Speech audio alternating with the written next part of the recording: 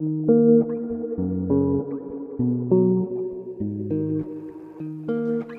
to Bitch Talk, booze and interviews straight from the heart of San Francisco. This is Ange. That's Aaron. Hello.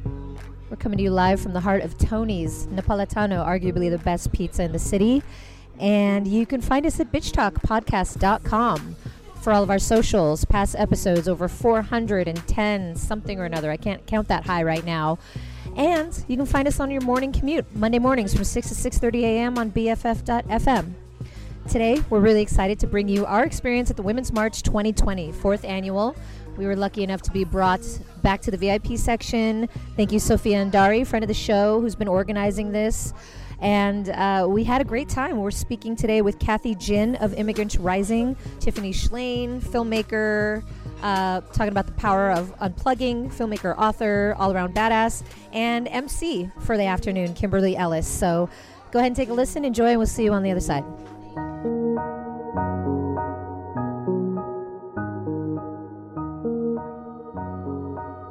We're honored to speak with Kathy Jin, who is the co-founder and executive director of Immigrants Rising. Thank you so much for being on Bitch Talk. Thank you for having me. You just stepped off stage after a really powerful speech. Can you tell us a little bit about what the energy was like up there and how it feels to be here today? I get so nervous, so it was powerful to just see a group of, an incredible crowd of people, so attentive and so warm, and just to feel a sense of connection to so many people. So it was really wonderful. And you started off your speech talking about your grandparents and your grandmother, and you're the same age now as when your grandmother first voted, correct? And then you also had your daughter on stage with you. It was very intergenerational. Can you talk a little bit more about that and the feeling? Yeah. I really wanted to share the story of my family and how they came to the United States. I'm a sixth-generation American. My great-great-great-grandmother first arrived in San Francisco in the 1840s.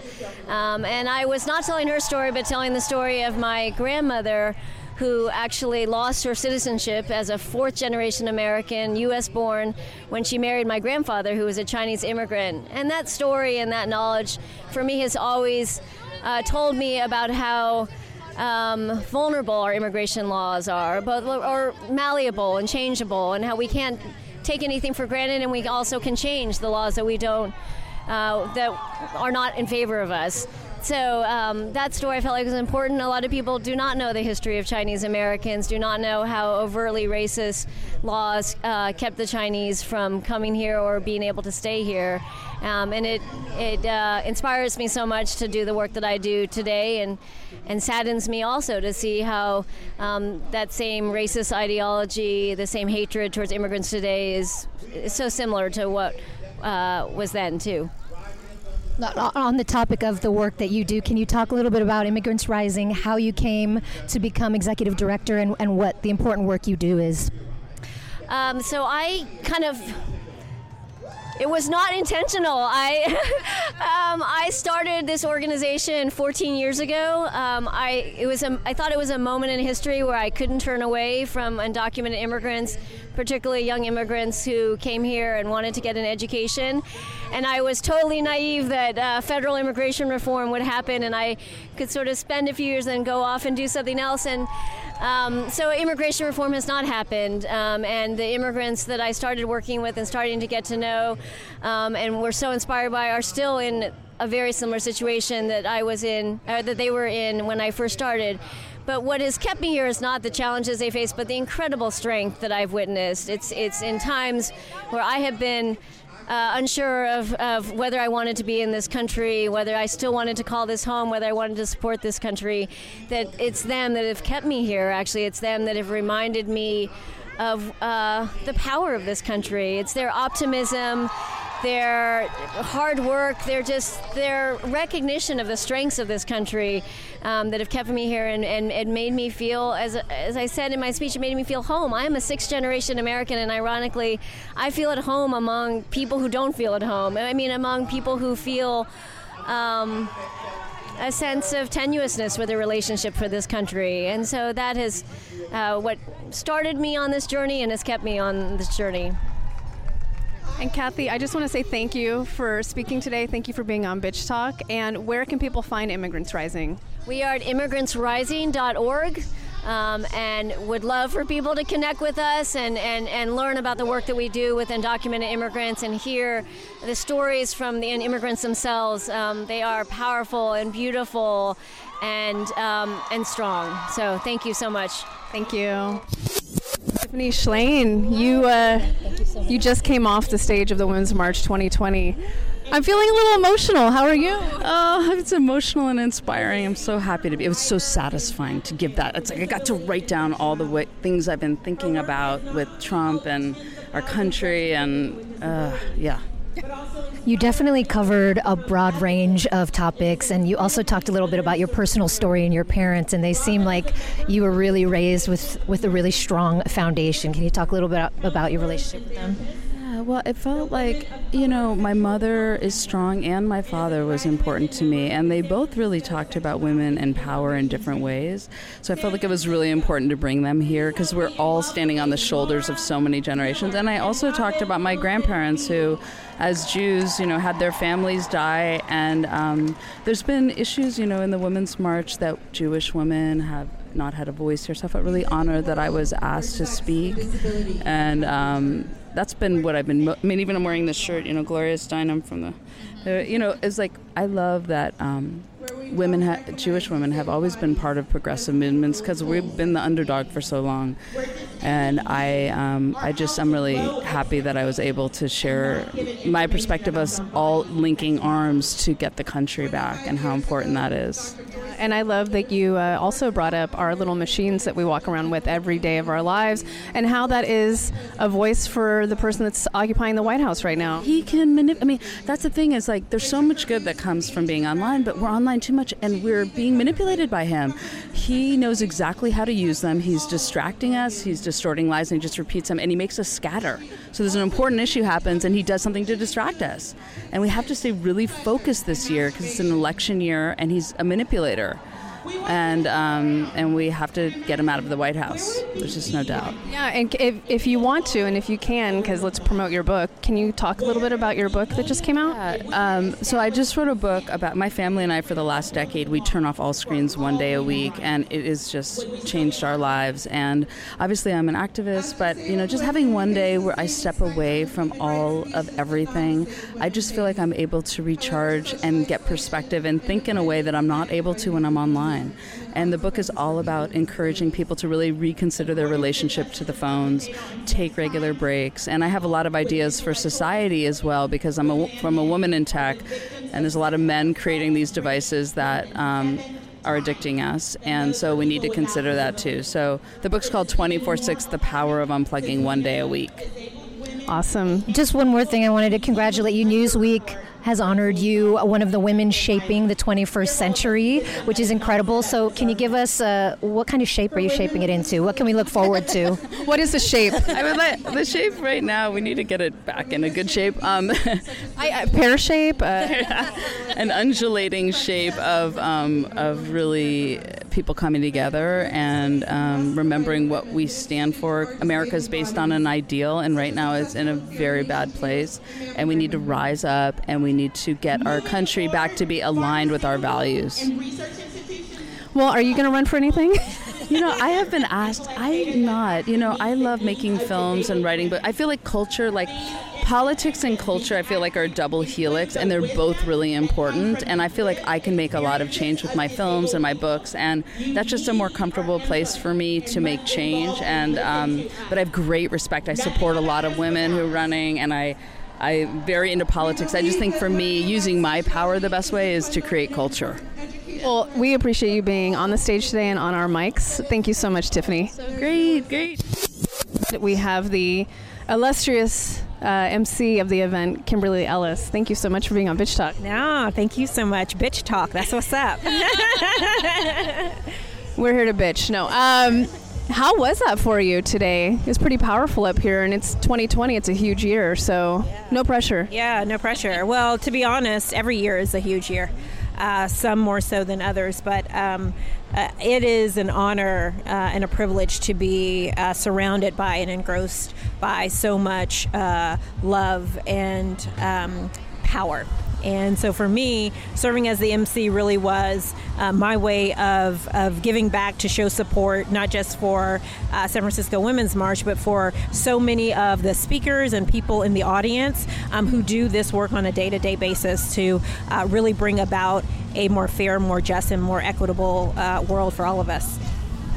I think it is really appropriate that you were leading the charge today, because for nearly a decade you've led Emerge California, which helps get women elected into important seats. So can you talk about your work with Emerge and how you've really been a driving force between a lot of important elections and our voice in government? Yeah, well, my work at Emerge was probably one of the highlights of my life. It really, I think I got just as much from it as I gave to the movement. And one of the things I think that drew me to Emerge was because it really is about the end result. And at the end of the day, we're not getting women elected just for the sake of getting women elected. We are getting women elected because the research shows us that when we have more pro-choice Democratic women seated at decision-making tables where our lives and livelihoods are being decided, what we get on the other side is policy and legislation that is going to be more fair for the entire community. And so for me, it really was about understanding the connection between the people who sit at the tables of power. And so I have just been so inspired by all of the women who have gone through Emerge, who continue to go through Emerge, and who, once they run and win, are leading with Hearts of Champion, including the very mayor of San Francisco, London Breed, who is an Emerge grad as well. Malia Cohen as well, who is Board of Equalization, and California's first Lieutenant Governor, Eleni Kounalakis, all Emerge grads. So you basically, all of these women are here because of you, is that what you're saying? All of those women are there because there were other women who believed in this mission and this cause, and did so by putting money behind it. And I think that's one of the things that I've been talking a lot about as it relates to getting more women elected, and very specifically in the African American community. And that is that we have to start putting more money behind candidates that we believe in. We have to build a culture of giving. And I was speaking recently to a group of African Americans, just talking about the discrepancy between the level of giving between men and women, and men give more to women candidates than women do, and our white allies give more to black candidates than our African Americans do. And so really talking about us understanding that this is not giving money to women to go out and buy a new handbag or a pair of shoes. This is investing in them so that they have a viable chance of winning. And so that is what we must do until we get money out of politics, which really is, at the end of the day, what we need to do, and have real campaign finance reform where we have publicly financed elections at every single level. Do you see that happening in the near future? And if you do, what kind of work is involved in that? Yeah, I mean, to be perfectly honest, it really is going to take us as voters calling out our elected officials. I mean, here in California, we Democrats run the board. We have a super majority in our legislature. We occupy every seat from the governor all the way down. And so there really is no excuse, to be perfectly honest, why our democratically led legislature is not moving forward on, real campaign finance reform and setting the tone and the tenor and the direction, quite frankly, for the rest of the country, which is what I believe California, as the fifth largest economy in the world, was born to do, and that is to lead. And so we as individuals, we as voters, we as women need to be leading the charge on getting money out of politics, because we know that when money is not an issue, it is a lot easier for women, for people of color, for those living with disabilities, for LGBTQ, for our indigenous brothers and sisters, for all historically underrepresented and marginalized communities to run for and win office if money is not an issue. So let's get money out of the way. I agree, and I always say follow the money. So, I mean, that's the pathway. Kimberly, thank you so much for being on Bitch Talk. You can come on anytime. And you did a great job today, so thank you so much for being the host and for taking the time. I know you're probably exhausted, so thank you. I appreciate you so much. Thank you.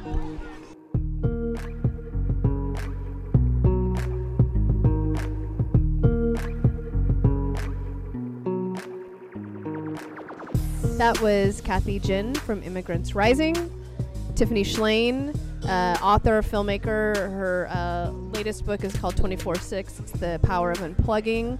And then Kimberly Ellis, who is the MC for this year's San Francisco Women's March. Hope you enjoyed our conversations. We did, and we loved being there per the usual. And it was a great crowd, I thought. I mean, I think everyone and every other city also felt everyone's tired a little bit, and having to march for everything is tiring. So, but the people that were there were awesome. Sophia's awesome. And we had a fun after party afterwards. We went to a very secretive club in the city called the Elks Lodge, which is one of those finds in a city like San Francisco. You're like, how did this even happen? And they have a bar, they have a pool. We got to tour the place. There's a lot of history there. And then after that, we went to Farallon Restaurant, which has been there for a long time, and I've always heard of it. And they had an awesome happy hour. So if you're ever in San Francisco, especially downtown, Tuesday through Saturday, 4 to 6:30. 4:30 to 6. There you go, 4:30 to 6. Great happy hour, and we chilled there and met some San Franciscans who bought Ange and Storied San Francisco's Jeff Hunt, also my fiance, drinks, and that was a fun conversation. And then after that, we had our fundraiser at the Social Study, and that was a lot of fun and met a lot of new people and new people to Bitch Talk. And thanks again to all the people that donated raffle items: Moon Looms, our friend Jackie, Fleetwood, located in San Francisco, W. Kamau Bell. If you don't know who he is, just Google. Lyrics Born, Story San Francisco. And a friend of the show, Top Chef alumni, Chef 2, David Fu. So thank you so much. And we raised some good money for Sundance. We are on our way to Sundance this week. So you will be getting updates, cracked out or not. And we're excited. We're excited to go there for a second time. So, yeah, our next episode you're going to hear on Friday is going to be us in Utah, an arrival in Park City, and our thoughts and our anxiety as we approach a really crazy week. But it's exciting. Can't wait. Who knows? Who knows what's going to happen? You never know who's going to show up on the mic for Bitch Talk when we go to Sundance. So anyways, follow us at bitchtalkpodcast.com. All of our episodes, socials are there. Also, every Monday morning from 6 to 6:30, we're on BFF.fm. We are powered by GoTo Productions. Bitch, please.